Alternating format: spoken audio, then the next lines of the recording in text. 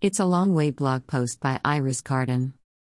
In the 20th century, it's still weird to write that as the past. AC/DC shared their philosophy. It's a long way to the top if you want to rock and roll.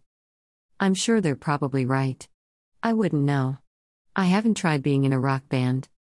But I can tell you another thing that's a long way. It's a long way from a lupus, or other chronic illness, flare to normal.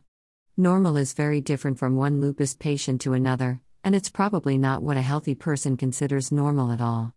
It's a unique, personalized, sometimes variable, often vague, concept. I don't always notice I've reached normal, but I often notice when I'm not there. It doesn't take a lot to cause a flare. Just one extra thing in a day that requires a bit of extra energy can push me over a very precarious edge.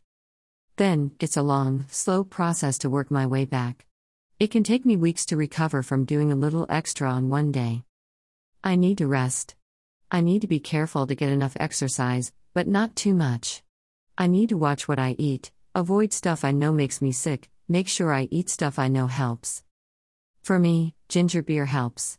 It's probiotic because it's fermented, and ginger is supposedly an anti-inflammatory spice.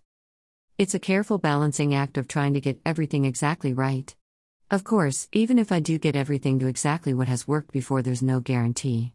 At any time my body might decide to behave in an entirely different, previously unknown, manner. The picture I drew to illustrate this post was a woman climbing up a sheer cliff face. That's what it's like trying to climb out of a flare. I hang on to whatever lifeline I can find, and be incredibly careful what I do, like a climber choosing the best place to put hands and feet. I know that if I make a mistake, if something goes wrong, I will slip back further than the original flare already took me. People talk about chronic illness warriors and staying strong and fighting the disease. I admit I've fallen into the trap of saying those things at times too. Really, I've found that even when I take care to do everything right, there's no fighting the disease. The medication helps to bring it under some control, but the real challenge is to accept my body even with the weird stuff it does, and learn to live with my limitations. I have to adapt, not to fight my body, but to nurture it, to understand my illness and to live in whatever kind of harmony I can find with it. When I fall into a flare, I need to slowly, carefully, and gently, climb back out of it.